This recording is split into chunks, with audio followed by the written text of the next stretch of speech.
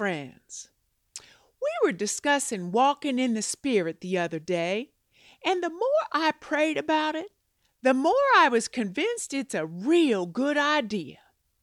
But it's a good idea not just as a reaction to temptation, but as a defense against temptation.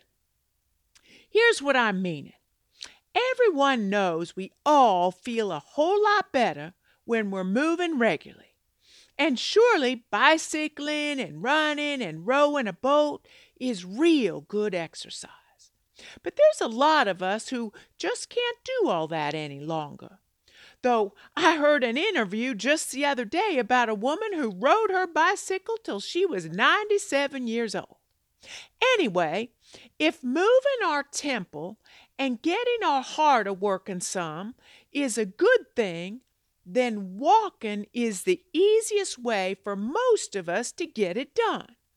But don't you think walking in the Spirit would be even better? What if while you were walking you were speaking the word, or praying to your best friend Jesus, or maybe listening to one of those podcasts by your favorite pastor? Wouldn't that be food for both body and soul? So go on, get on out there today and walk in the Spirit. Live well, Grace.